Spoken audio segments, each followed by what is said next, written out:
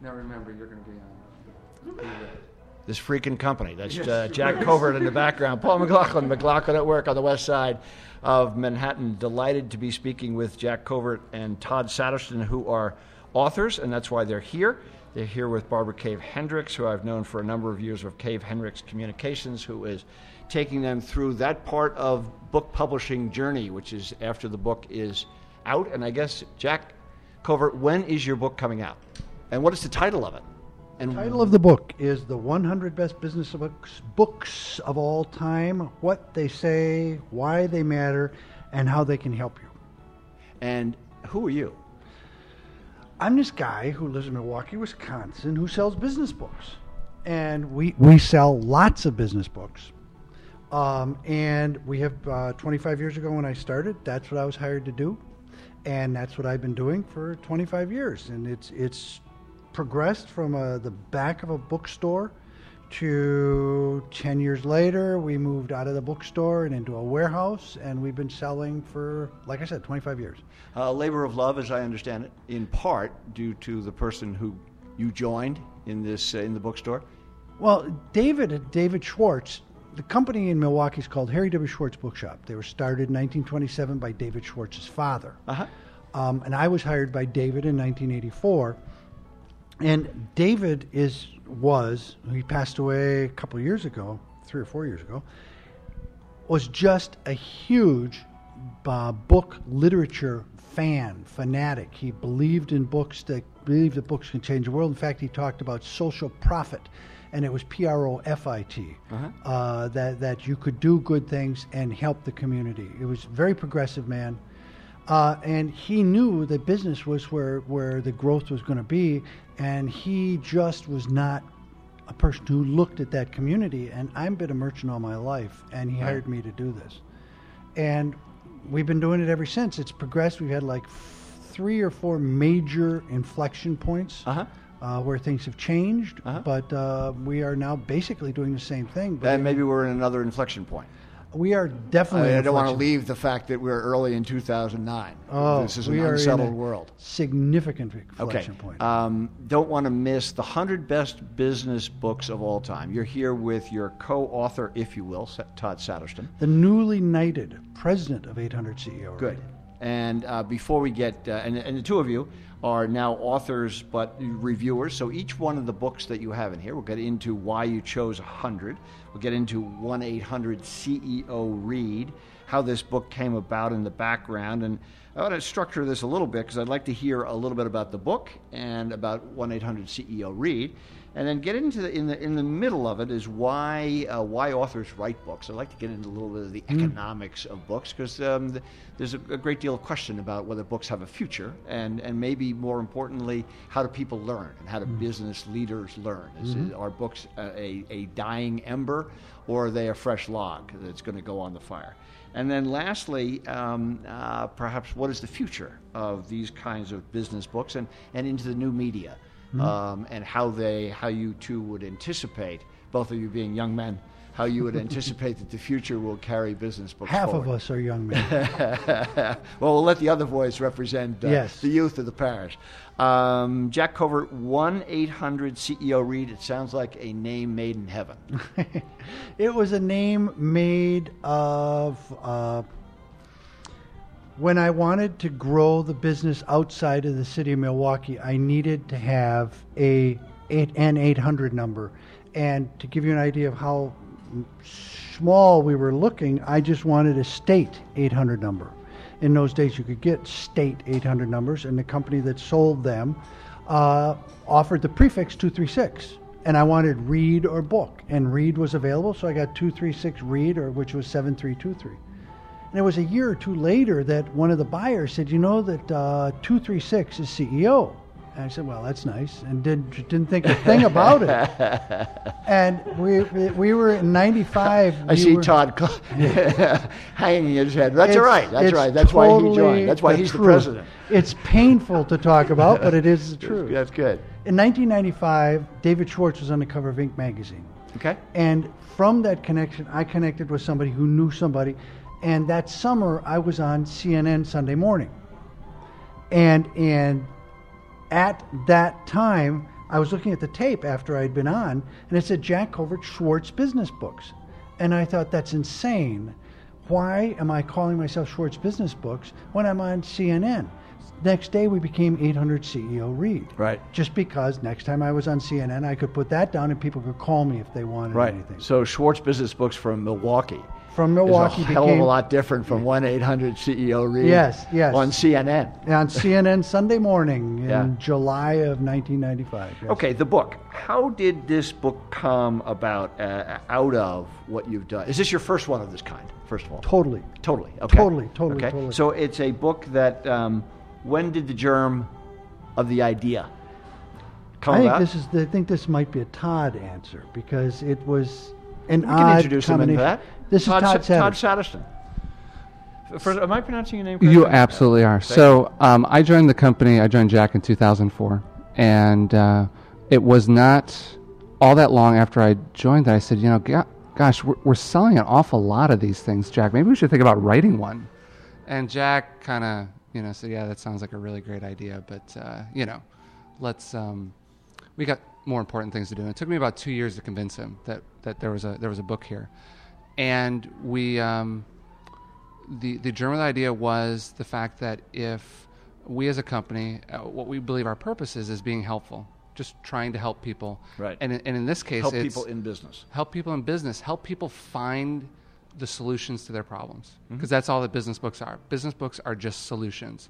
And we have a wide variety of problems that we're always dealing with. And business books are self-help in the best sense of the word. Okay. Right? What I can do is I can pick up a book, and it is the value proposition for that book is, on the one side, I know nothing. On the other side, I'm going to go hire some consultant that I'm going to pay $20,000. So the business book sits, certainly in the middle, probably much further towards I know nothing. And for $20 and the 2 hours spent that you're going to spend reading it, I think that's a pretty high value proposition. Yep.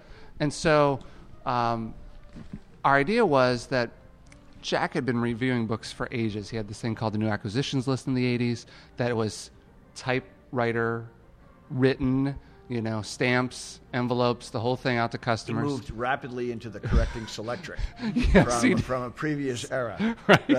That's right. Then it evolved in 2000. He started the Jack Covert Selects, which is a series of monthly reviews that we still do, where we select 4 to 6 books a month and say, gosh, these are books that you should check out.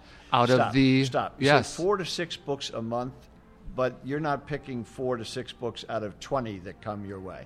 This is business books is a large universe. 11,000 a year. Hard to believe. 11,000. And that's just number of ISBNs issued. So those are little numbers like the UPC code on the back of the book. Right. 11,000 ISBNs. So that's a metric you can take to the bank. Absolutely. Okay. Well, is that a peak? Are we writing more business books? No. I know that the category is such that it may include more things now than others, but the ISBN number, I guess, is... What it is what we're seeing is you're not seeing any growth necessarily from publishing houses, but the growth is in self-publishing. The growth is in you going and being able to upload a PDF to Lulu, and you're a publisher, in about 20 minutes. But to lend some credibility to your efforts here with the 100 best business books of all time, you did not self-publish this. We did not. Okay. And that was a very specific decision on our part. We said that, being booksellers, we could certainly, we know the industry, we know the distributors, we know booksellers, we know other booksellers. For us, we felt publishers still lend legitimacy to authors. Okay. And in our case, we went with... we love the folks at Portfolio, and they really liked the idea of the book. So for us, we had these Jack Covert Selects. We 2 years ago started a annual tradition where we at the end of the year look back on everything that's happened, and it's this we create a publication called In the Books. Okay. And so we had this monthly sort of rhythm to things. We had this yearly rhythm that we've created, and what we really felt with the 100 Best was for the person who really isn't all that interested, who isn't going to keep track of everything that closely, here's one book, and here's what's been going on in essentially the last 30 or 40 years of business books that you need to go back and read. Okay. So the 30 to 40 years, why did you decide that this book was particularly timely? I asked about the term of the date. When you started putting this together, were we heading into where we are, or was this more like 18 to 2 years ago? This would have been 24 months ago. Yeah, it was about 24 months ago. And so, no, this was simply the fact that we'd never compiled a list like this for anybody. And that sounds exciting. Daunting. Right. Daunting. And so the selection process. Right. Jack and I, we decide we're going to write the proposal. Jack and I sit down and in separate offices just start writing. And we're like, let's just get a list of all the titles and let's just see how close we are to start with. Jack comes back with about 130 books that he thinks... Okay, let me interrupt you again. Yes. Now, you didn't just walk into Milwaukee into this bookstore. You have a business background of sorts? Fair enough, yes. I'm actually, by training, a mechanical engineer. Okay. I spent 6 years with General Electric and went up through their management training program. Went on to run a company with my father, who had a small sheet metal fabrication shop. Uh-huh. And then... In Milwaukee? Just outside Milwaukee. Okay, I grew up just outside Milwaukee. Great. So we're both kind of Wisconsinites in terms of where we've grown up. And cheeseheads or whatever, those of us who... That's a fond description for those of us from Wisconsin. We have no problem with that. That's right. And for us, it was... And so what happened was a random occurrence sort of introduced us, and I've been working with Jack for the last 5 years. Great. And now you're the president. And now I'm the president. Good. Congratulations. Yes. Thank you. It's a nice story and nice having you out here moving the book, as they say. Absolutely. And I'm delighted, I should say so at the beginning, that I'm delighted to have you two on McLaughlin at Work. This is a real thrill. Jack and I talked a couple of years ago around one of the people who is actually has his own page, if you will, of one of the promising authors, Charles Fishman. And Charles was also the author, if you will, of the subtitle of the book. I think you give him credit for that in the acknowledgments. Very nicely done. It was important. The titling of the book took about as long as writing the book. Yep. We had a heck of a time with the title. Now, with your folks at Portfolio and Barbara Cave Hendricks, did a lot of people weigh in, or did you hold that? I mean, that's the way a decision like this is made. Okay. It was. I had an idea. Todd had an idea. They had an idea, and it wasn't until a subtitle came in that the title of the book made sense. And that subtitle is? It's 100 Best Business Books of All Time, which is the title, and the subtitle is What They Say, Why They Matter, and How They Can Help You. Okay. Which is this whole solution thing that we were talking about, right, that Todd was talking about before. We believe that business books are solutions to problems.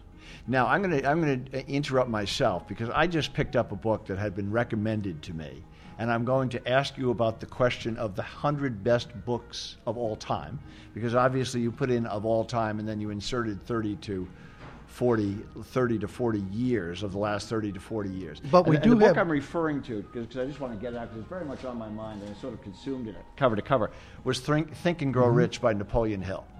And I picked it up at the recommendation of somebody around what I'm doing here with McLaughlin at Work. And I found it extraordinarily relevant in January of 2009. It would not have been perhaps as much in the January of 2007.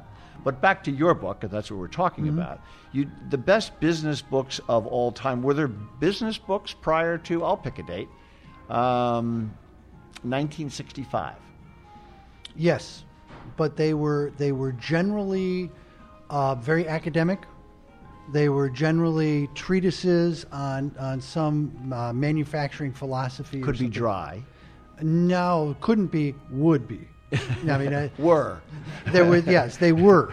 I mean, we have Dale Carnegie. Yeah, I mean, and Peter Drucker was writing in the 40s and 50s. Right. And he's one of 3 authors that have 2 books in our 100 best. So, I mean, 30 years ago, In Search of Excellence and Iacocca were really the turning point in business books. Okay. They showed to... And what date were they? roughly? 82, and I think Iacocca was 3. Yeah, and Iacocca was a biography of Lee Iacocca. Right. He came out right after Chrysler turned the corner. They had gone to the government in maybe 80 and asked for loan supports, and they had gotten them, and Iacocca was hired and was $1 a year guy and succeeded in turning the company around. Right. And then he wrote his biography.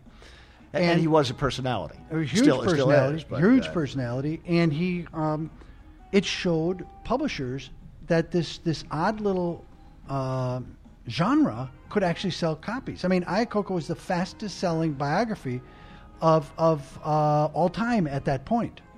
And it sold millions and millions of copies. And same thing with In Search of Excellence. Right. Publishers are very good at following trends. And from that point on, there was an interest in business books. Okay. Because they were trying, and that was where it switched. That was where it turned. That was where it tipped. And I just thought... maybe Malcolm Gladwell's the tipping point. Very much so. That's where it went. And I think what I'd add to that is I think there were some societal things that were going on at the same time as well. That what we had is we had more power being pushed down further into the organization. Managers at lower levels were being given more responsibility. So suddenly we needed another set of books that were accessible to a much wider set of people. Right. The second thing that was happening was this is when entrepreneurship really started to become a word that wasn't, you weren't a leper if you said you were an entrepreneur. Right. Inc. magazine was founded in 1981. So people were starting to leave their corporate jobs and start businesses. Again, a whole another genre of books were needed to really help these people be successful.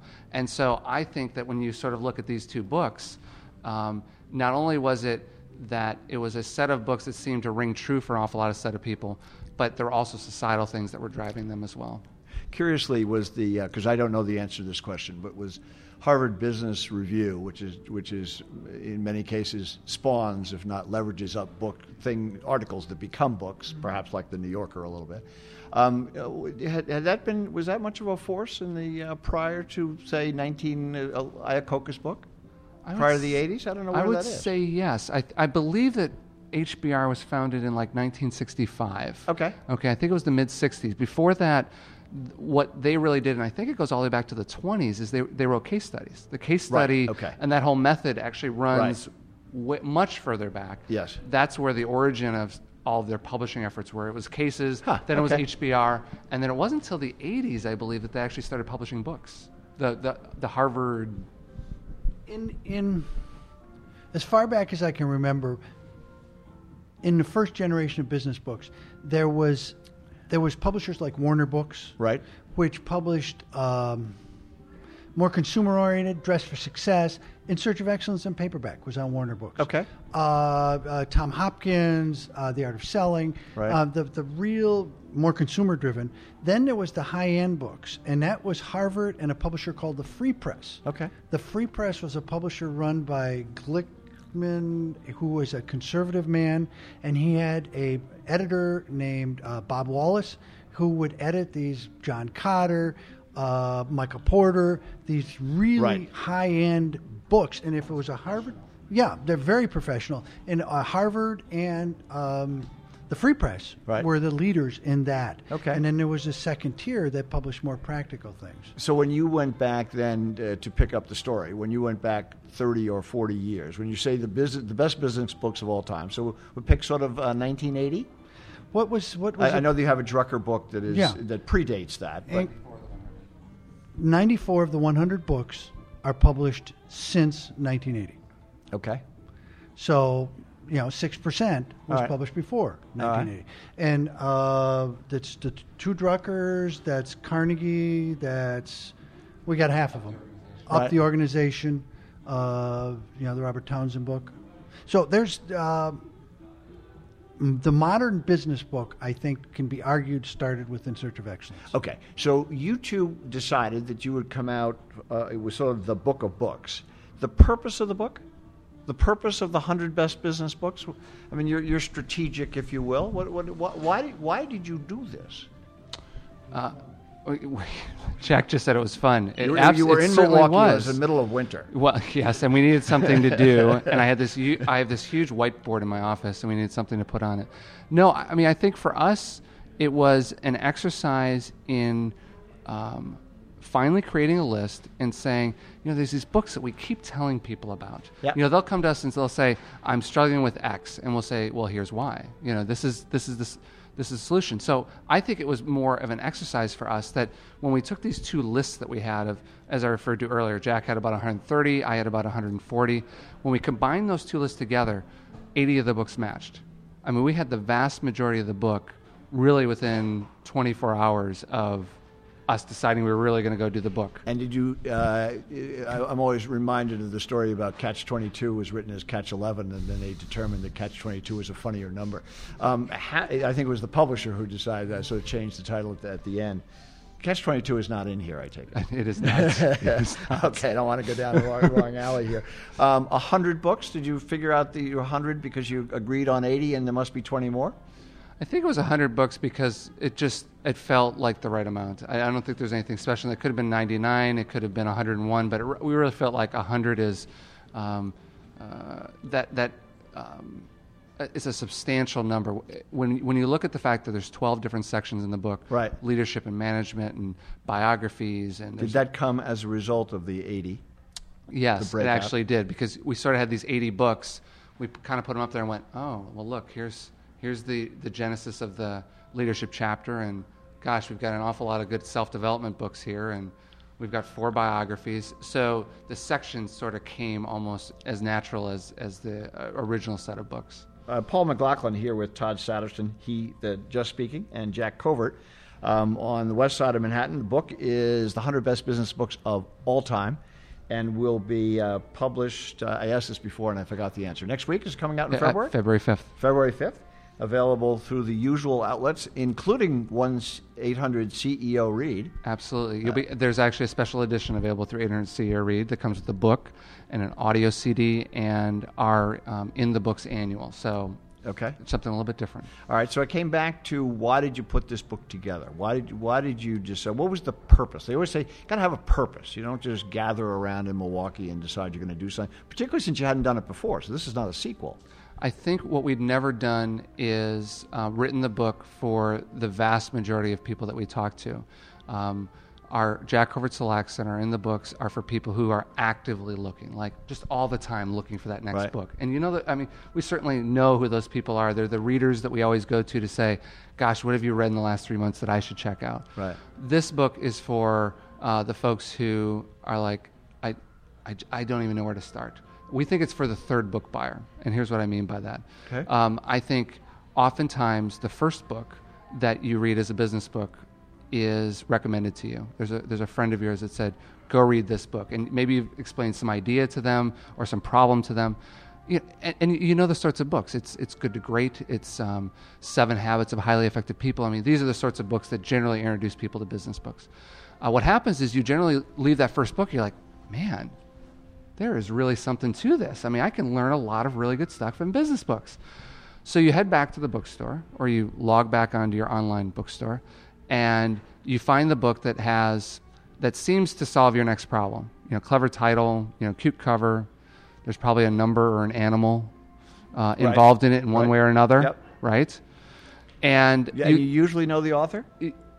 Maybe not. I don't think the second book buyer does. Okay. I don't think the second book buyer does. They might have read something in a magazine. It's hard saying. I think most of the time, 97% of the time, they read that second book, and it was something that did not work for them. It did not actually solve their problem. It was not well written. And I think they sort of go back to the idea where they started before the first one, and there really is nothing for in business books for me. So we've written the 100 best for the third book buyer, because we think there's a third book and a fourth book and a fifth book and a 10th book in here for you. Right. That as you go through your career, whether it's starting off in the You chapter is the first chapter, and if it's about reading 7 Habits or getting things done, or How to Win Friends and Influence People, something very similar to of a similar era to the Napoleon Hill book that you were just mentioning, or I just got my first manager's job. I have a whole different set of responsibilities than I ever had to deal with before. Right. I've got 12 books for you to go read. Okay. And when you were, in terms of you being authors, so that the authorship in some measure is the fact that each of these reviews of the 100 books that are in here were written by either Jack Covert or Todd Satterstrom, the review. Signed even. Sorry? Signed even. I saw that very nicely by Jack or Todd, yeah, and then we with a call little out JS or a reviews. TS after. Yes. JC, excuse me. Yeah. Let me ask you, Jack, does Todd write well? And do you write differently? You I have write reviews. very differently than Todd. Okay. Todd writes very well. Okay. Yeah. How's your writing? I'm much more conversational. Todd's an MBA. I am not an MBA. Todd comes from an engineering background. I've been a merchant for 40 years. Right. I write at a different. Pitch. Let's put it that way. Well, it's like McLaughlin at Work. This is a different kind of program. Yes, exactly. We just do things a little bit differently here. Are you an emotional writer? Do you bleed words? Take you a long time? Do you fuss over it? No, I don't fuss at all. I mean, Okay. if you go on our website, 800CRE.com, and look at the Jack Covert Selects, they're just the way I talk. Okay. And Well, that's our contention is the advantage of sound. Yeah. Because we think that this kind of interview is important, Mm-hmm. not only for business and people explaining themselves, but also for the sake of the book. And that's If you the did way Audible.com, then you'd have to read all of the reviews of the 100 books. I would be not surprised within 4 months there will be a review of an audio book of all the 100 reviews read by both Todd and I. Wouldn't it be great if you got each author to write your review, to read your review of their book? Maybe we get Charles that would Fishman. Be cool. Charles Fishman. One of the things that we are doing, though, is we are launching or have launched a website called the 100bestbiz.com, where each of the living authors we are interviewing and we're posting. We're doing a 5 to 10. Who was I just speaking to that went on? Randy Commissar, the author of The Monk and the Riddle. Uh-huh. And I went on for like a half an hour. I mean, he just was a fascinating guy. And we're posting that stuff online so everybody can hear what the authors have to say about what the books are about. Okay. Todd's style in writing is what? You say he's an MBA, so that's a different... And a mechanical engineer, so I assume that there's perhaps a little bit more structured.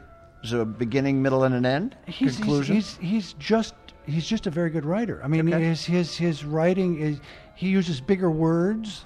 All right. He has a grander scheme, a grander view than I Okay. have. I'm not putting down my writing. My writing is my writing, and I write the way I write. I write the way I talk.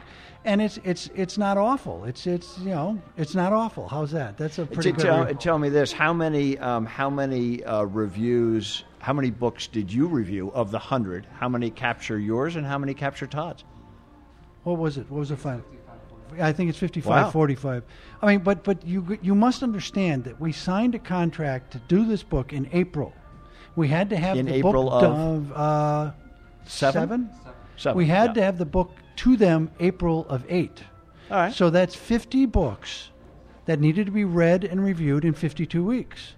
I And- see. So you had not previously Oh reviewed. no! these This is I see. all Okay. fresh material. Great. Okay. Now there's 13 of the books that are in this book I had done Jack Covert Selects reviews on. I see. Only But- 13. Yeah. Well, Oh, okay. But I totally reread the books and totally rewrote the reviews for the book because the tone is different. The tone is different in the book than it is in the Jack Covert Selects. But I lost my point. What was my point? This was in April, and you were redoing. We threw out probably 10 books. I probably threw out at least 7 that I thought were worthy. Right. And I would spend 3 or 4 days reading the book and just say, this doesn't hold up. It doesn't meet the criteria. And so we ended up having to do probably 50 books in 40 weeks because of the books that didn't make the cut. Wow. Yeah. Yeah, every week we had to have it was quite a challenge. I mean, it was really positive, it was really exciting, but it was a huge challenge. Todd, you can add. And I think that the thing Jack won't say is the thing that what Jack brought to the project was persistence. And so every week Jack was going to deliver a review no matter what. That was one of the hallmarks of Napoleon Hill's book, his persistence. Absolutely. Yeah. And so the fact that Jack has 55 reviews is because, as Jack described, I'm the guy going, okay, what's the bigger idea in this book? Right. Like, I've got to deliver some grand notion, which sometimes worked and sometimes didn't. But I was the guy who, in the last 4 weeks, was writing, a dozen reviews to finish the book to meet the deadline. Right. He was the guy who, week after week after week, I'm gonna get my book done. I'm going to get my review written. I'm going to turn it in. We're going to start the editing process. And so that was probably the toughest part, the timing. And I'm not sure we thought particularly hard about that when we signed the contract. Right. I'm going to jump in to ask about the authors and how. First of all, you didn't need permission from them. These are in public domain, so you were going to do whatever you felt you wanted to do. Why do business authors write books? What makes somebody write a book? I mean, presumably has changed a little bit from when Drucker wrote his versus when, pick on Charles Fishman because he's part of, what the magazine that he writes for? Fast Company. Fast Company, thank you. And a couple of his ideas have become books. How have you seen over the years, how have the authors changed? Well, I mean, I think the biggest thing that you see happening in business books, and it really started at the same time we keep going back to In Search of Excellence, but Tom Peters. I mean, Tom Peters created the professional speaking circuit in business. He was the guy who was able to, in the early days, get $10, $20, $30, $50, $60, $100,000 now to come give 45-minute talk to a large group of people. And so what's happened in business books is for many authors, and it really depends on the author. If we go to someone like Charles Fishman, what he's trying to do is, as a writer, he wants a bigger platform and more room to talk about an idea. Fast Company probably gives him 3,000, 4,000 words to do it, maybe 5. He wants 100,000. Okay. But there's a vast array of authors who come to business books because what it's going to do is it's going to build out their platform, whether it's a consulting practice or a speaking practice, and it's really a part of a business. Yep. And the Jack Covert ads. No, it's basically become a business card. A book has become a business card. It's a $20 business card. Right. And the amount of money that can be their personal wealth, the increase of an author's personal wealth, if they happen to get it right, is staggering. Yeah. And some are really, really good, and we call them out in this book, but lots and lots of them aren't very good. Are there some of the books in, how many would you say are well written, as opposed to having a particularly good idea? And not well written? Yeah. There's a lot of bad ideas written badly. Okay. Okay. Yeah. There's some good ideas written badly, and there's not a lot of good ideas written well. I mean, it's very hard to write. It's hard to write. There are not a lot of good ideas written well. Yes. I mean, in 30 years, we call out 100. Yeah. I mean, so. And yeah, you're there. That's right. In the forward. I just like to point out that Todd was waving his fingers at Jack so that Jack would pick up on the cue that there's supposed to be 3, but that comes from a partnership. There's 3 things. There's 3 things that we talk about that a good business book needs, and I think it directly addresses your question. Uh-huh. We think the book needs to be accessible. We think it needs to be applicable, and we think it needs to have the quality of the idea needs to be well thought out. So. Accessible. Is readable. Okay. Is Wealth of Nations by Adam Smith at 912 pages is not accessible to the average business person today. Right. Uh-huh. Okay. Applicable. There's lots of good ideas that people tend to point out. We think that this breaking point of 1980 is that prior to that, there were lots of ideas that people talked about how they talk about how to manage people, how we did marketing, that just do not apply at all to how things work today. Right. And then the quality of the idea. So applicability is a lot of people love Frederick Taylor's Principles of Scientific Management. Frederick Taylor was the father of industrial engineering. He was the guy who said, dig faster. Okay. He's the guy at the stopwatch. Right. Right. A lot of the union movement was created because of the work of Frederick Taylor. We don't think that's the way that you would recommend a manager runs his department anymore. I mean, we have a much more humanistic view of how it is that we're going to be successful in the marketplace, and there's lots of studies to prove otherwise. We can't possibly recommend Frederick Taylor now in the 100 best because we just don't think it's applicable. Okay. The quality of the idea, that's probably the most subjective one. That's the one where everybody's going to probably argue with us. That's where people, as we talk to people, they go, well, how come you didn't include this? I said, well, we included this. I mean, it really is the subjective part. But what we generally used as the litmus test for including a book in the 100 best was, would we do this in our business? Would we take one of these books and the ideas and the insights and apply it and use it in our business? And if it could pass that litmus test, we'd include it.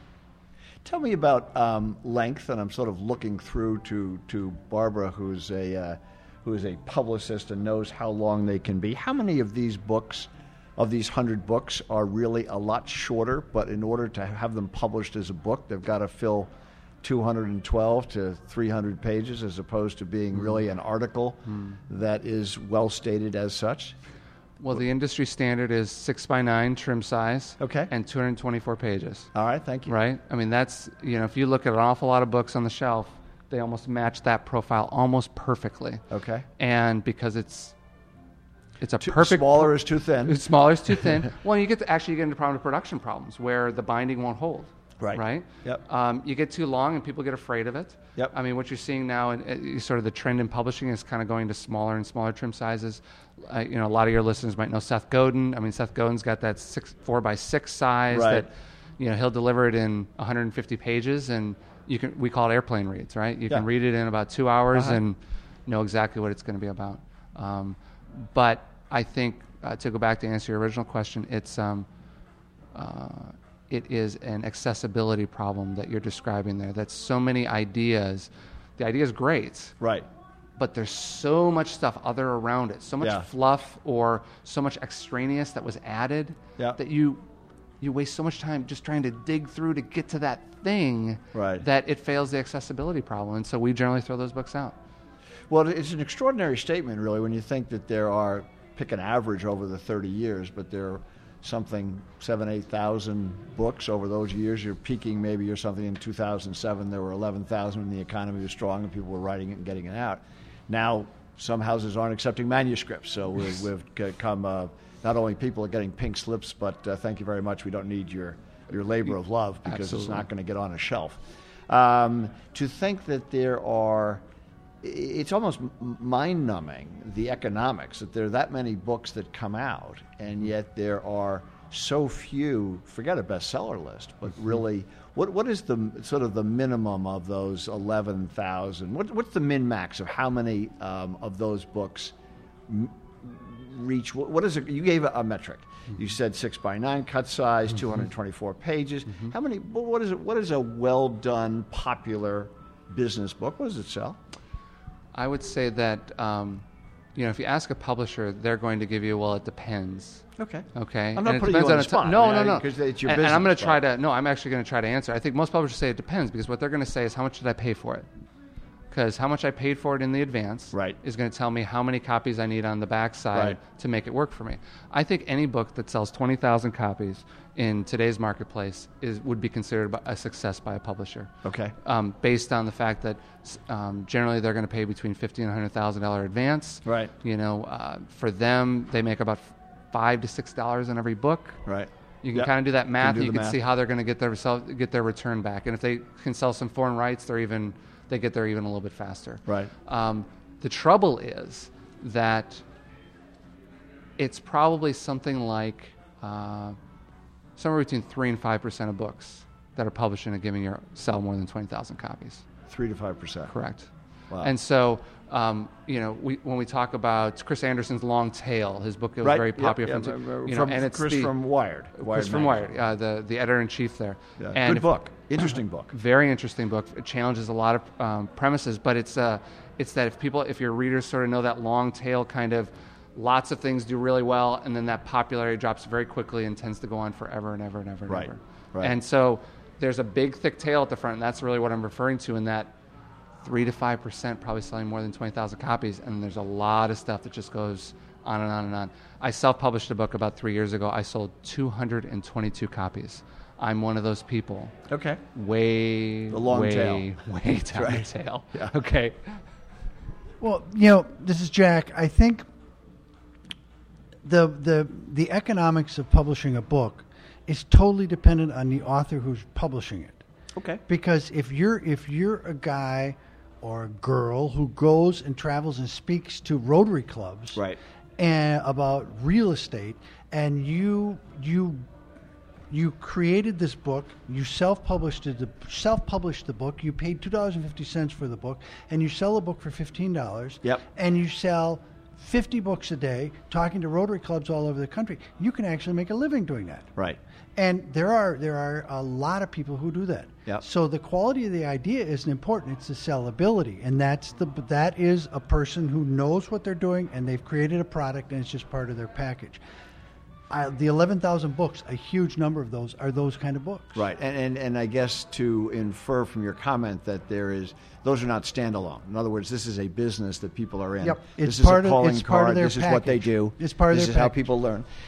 Speaking of that, how, in your experience, has the business leader, do they learn differently now than they did in the 80s and the 90s? Do people actually read a novel thought? Do they buy the book because they skim it? Do they like the personality? It depends. I mean, it really does. Yeah. I mean, well, that's why, Jack, you know. So no, don't hedge on me. No. Jack doesn't know. Jack thinks he knows. But well, that's what carries you forward. Yeah, exactly. That's why you wrote the book. You say it with an authoritative voice. Sometimes they'll buy it. Yeah. But I would say that these are the 100. Yes. These are the 100 best books. Well, of course it is. Of course it is. Sure. I wouldn't be sitting here talking to you if it wasn't. I think business people are reading probably a little more than they did before.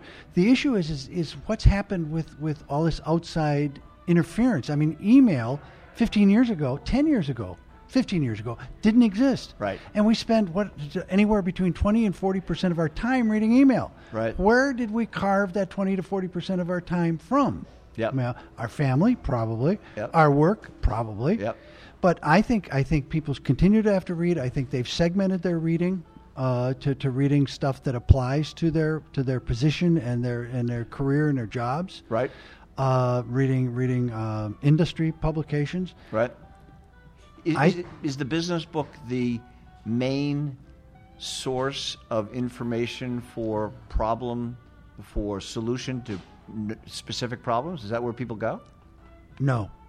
I don't think so. All right. I don't think so. I think they talk to friends. I think they go online. I think they go, they talk to professionals. I think Malcolm Gladwell and Charles Fishman are in a different world. Yes. I think they're the John Grisham. Yeah, type. They're the John Grisham types. That you know that what you're going to read from them is going to be eminently readable, and you're Right. going to get value out of it. I think that I don't know if business people actually look at business books as solutions. We think they should, but I'm not sure that they do. I think they may end up there in the long run. Yeah. One of the things that Todd, when you were at GE, did you read books? I didn't. You did not. I did not. Okay. I did not start reading very heavily until I got into working with my father in his business. Okay. I mean, what I found was that we had a marketing and sales problem there. I mean, that's really what we needed to do to grow the business. And I read everything I could get my hands on. You know, at GE, what it was, and I think there's a lot of corporations like this where they're generally going to, at GE, they would create their own training. Right. They might use.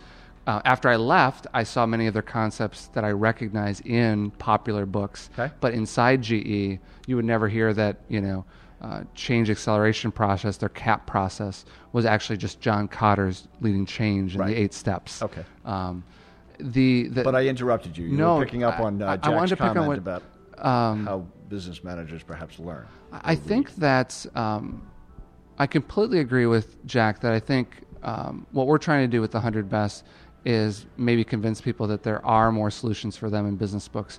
I think the problem is that they're trying to sift through it, and it's very difficult to get close to that solution. The other thing I'd say is that we are reading more and more and more on screens. whether I'm it's sorry, their I missed that. screens. Screens, yes. Right? Yep. Whether it's the MacBook you've got sitting here that you're recording us on, or it's the iPhone that Jack and I have in our pockets, or it's the TV out in the lobby that I stopped at before I went out for breakfast this morning. And even to the point of the Amazon electric book, which they ran out of this season because they couldn't simply, nobody knew that was going to catch on the way it did. Right. So the Kindle, right? Kindle, thank you very much. There you go. I don't Kindle, have a Kindle. So. The Sony Reader. Yeah. I mean, those are really the two main book products.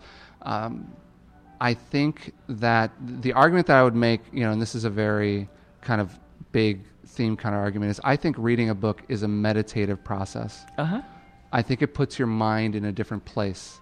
And I think that as you read that book, you're reading the stories, you're taking in that information, and you're stopping what you're doing otherwise. You're not on the BlackBerry. You're not on. You're not flipping back and forth between 17 windows.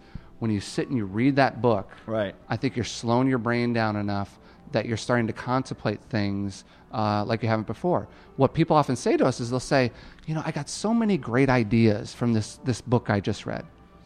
And we relate this back to the problem idea that I think oftentimes people can't even articulate their problems. Sure. It's this set of things that are kind of going on, and until you read the book and you go, oh my gosh, that is exactly what my problem was. And I couldn't have explained it prior to reading the book. And I think there's a whole process that you go through. And the trouble is just someone telling you what you should read, or someone telling you this is the advice I have for you based on what you've told me. There's nothing meditative about that. And I think if people read more books, that they would get closer to solving their solutions faster. Right. And get to the solution because they can identify the problem. Yes. Yeah. And that ever thus. Well, they did just a historical point. Probably one of the turning points of the feminist movement was Betty Friedan writing The Feminine Mystique.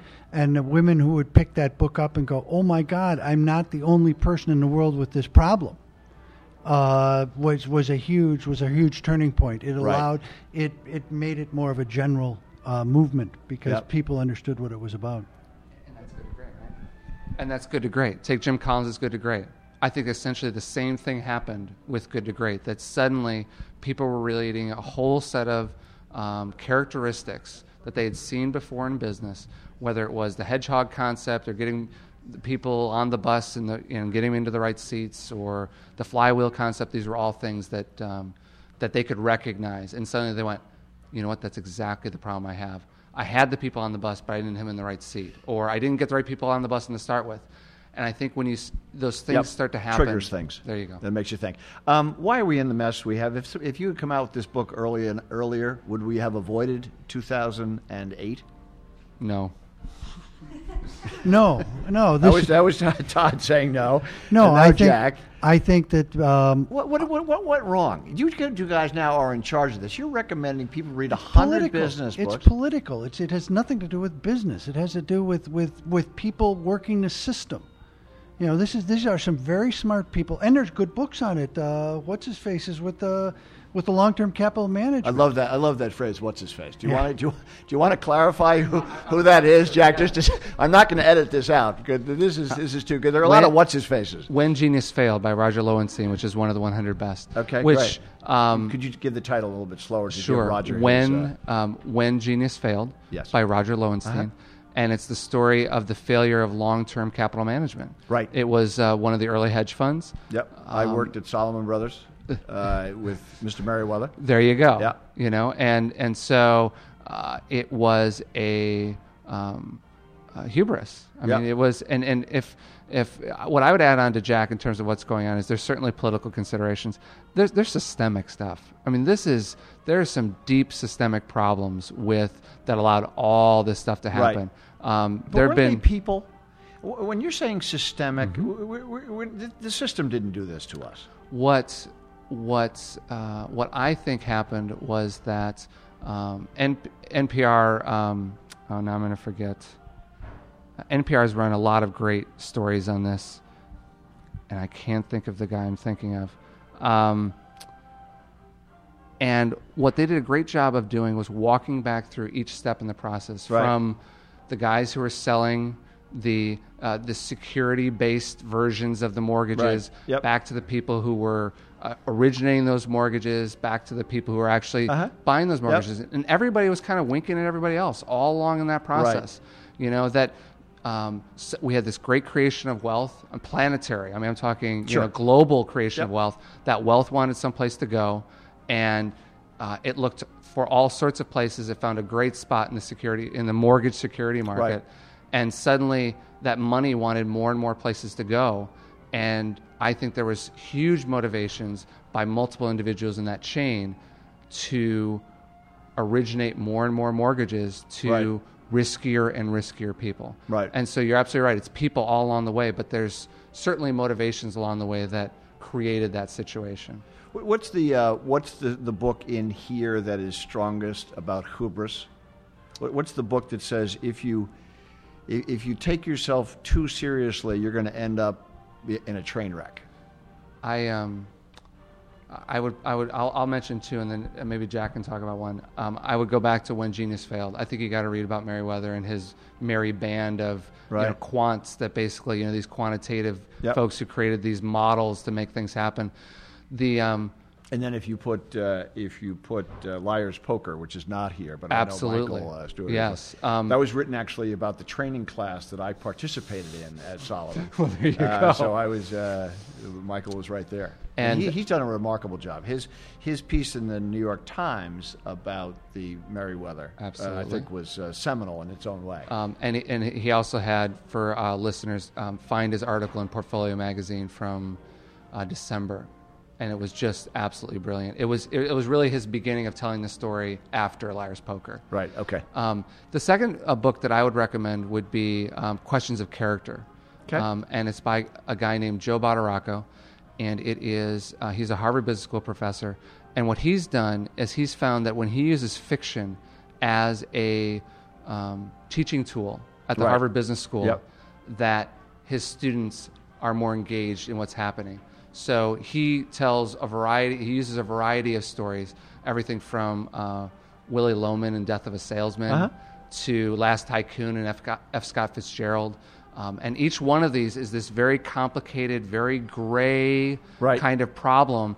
And he, in the book, he tells you the story, kind of tells you what the character's sort of dealing with, and then forces you to go, yeah, how would you deal with this? Yeah, I think that reminds me of, leads into my next question, if I may. Yeah. The parable of Xanadu, which is sort of that Harvard Business School about somebody coming through the Himalayas. A book came out about it within the last year or so by the same person who wrote the article. Question about faith-based books. Was there any? Are there any references? Do you have any books that sort of are, if, for lack of any other, called faith-based? I know that there's a couple of movements that combine Divinity School and Business School. I know they have at Yale, and they've done one at Princeton. I'm just curious as to whether... Yeah, well, 7 Habits. Your listeners cannot see. If this was television, you would see us scrambling through our books trying to find what would answer that. Possibly The Monk and the Riddle. But that's certainly Zen. The title. Certainly the title. No, but it's a Zen. It's a Zen faith. That's right. Because when I interviewed Commissar, one of my questions was, what did most people miss? And he said, at the third level, at the core, this is a book about Zen. Okay. You find anything else, Todd? No, I would. Well, I mean, Carnegie, How to Win Friends. Yeah, it has a little Christian bent to it. But I guess that this is also a relatively recent phenomena where we're seeing. Yeah, very much so. Very much so. Yeah. All right. Last question is of this type. We have read stories of. We have children who no longer read the daily newspaper. The millennials. What are they going to do? Are they going to buy? They're going to buy this book. Are you going to be able to make sure that Barbara Cave Hendricks is able to get the metrics on the demographics of who buy the book, so the next book you can take that into account? But reading and what people are coming out of Harvard and Ole Miss doing now, what's going to happen to the business book for that next generation of business leaders, who, by the way, I would offer,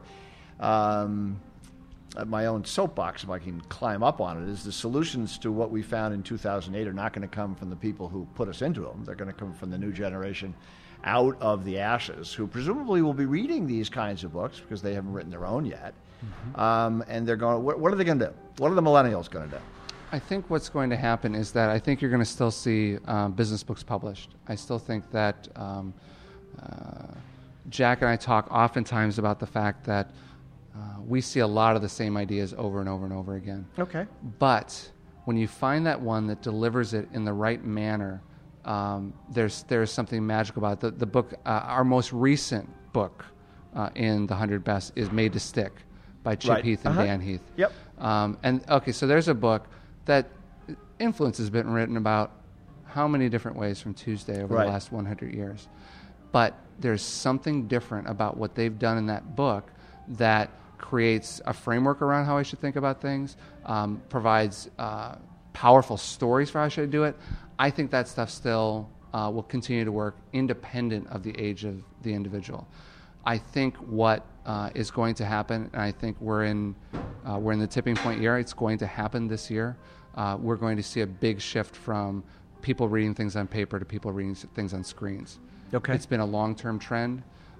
There are going to be a set of devices that I think are going to come out this year that are going to continue to build upon what the Kindle and the Sony Reader have done. Right. I don't think it's laptops. I don't think they're not the right form and function for this. Right. But I don't know who it's going to be.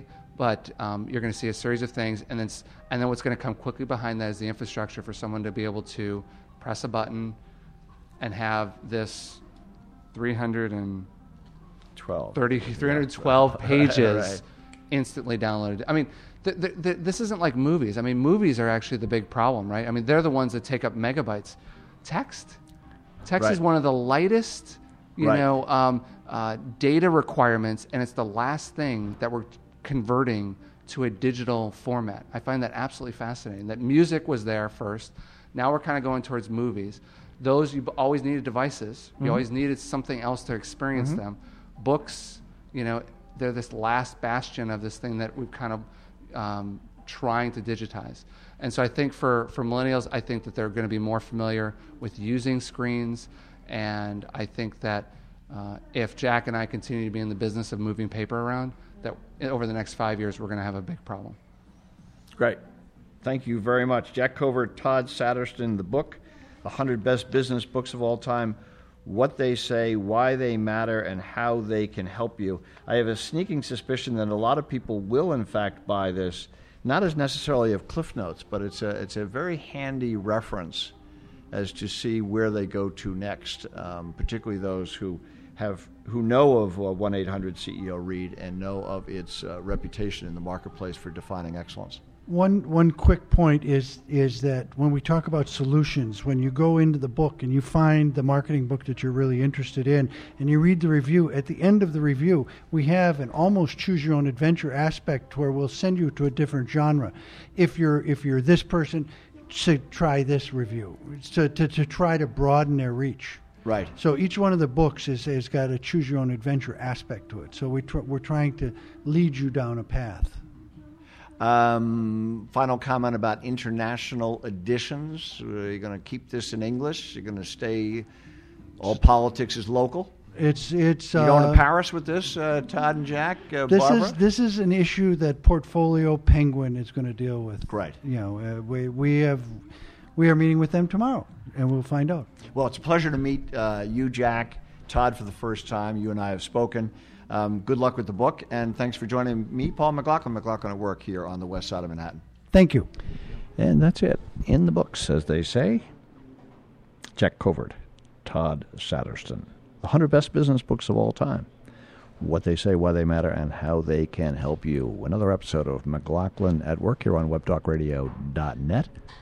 And if you would like to consider having a private label podcast, if you will, special messaging, and you'd like to try this medium, why don't you be in touch with me? Send me an email, paul@themclaughlincompany.com, that's Paul, at THEMCLOUGHLINCOMPANY.com. We'll make arrangements. And you'll see how effective the sound, the voice is. And I think next week we're going to be hearing more about this seminal book a long time ago that I've fallen into, and I'm going to be discussing it in a form that I think you're going to find most interesting. Think and Grow Rich by Napoleon Hill. In the original unabridged edition, which is the one that I happened to pick up on the recommendation, heard about it here in this episode of McLaughlin at Work, and I think it bears going on about, and that's what we're going to do. I don't think we'll have Mr. Hill as a guest, but we just may wander through this remarkable tome, probably the most prescient, the most appropriate, the most now book that you could possibly pick up, in my opinion. That's the opinion of Paul McLaughlin, The Work Walk, your audio guide to the workplace. Next week, all about Think and Grow Rich. You might want to pick it up in the interim. Napoleon Hill. Later. And in this case, next week.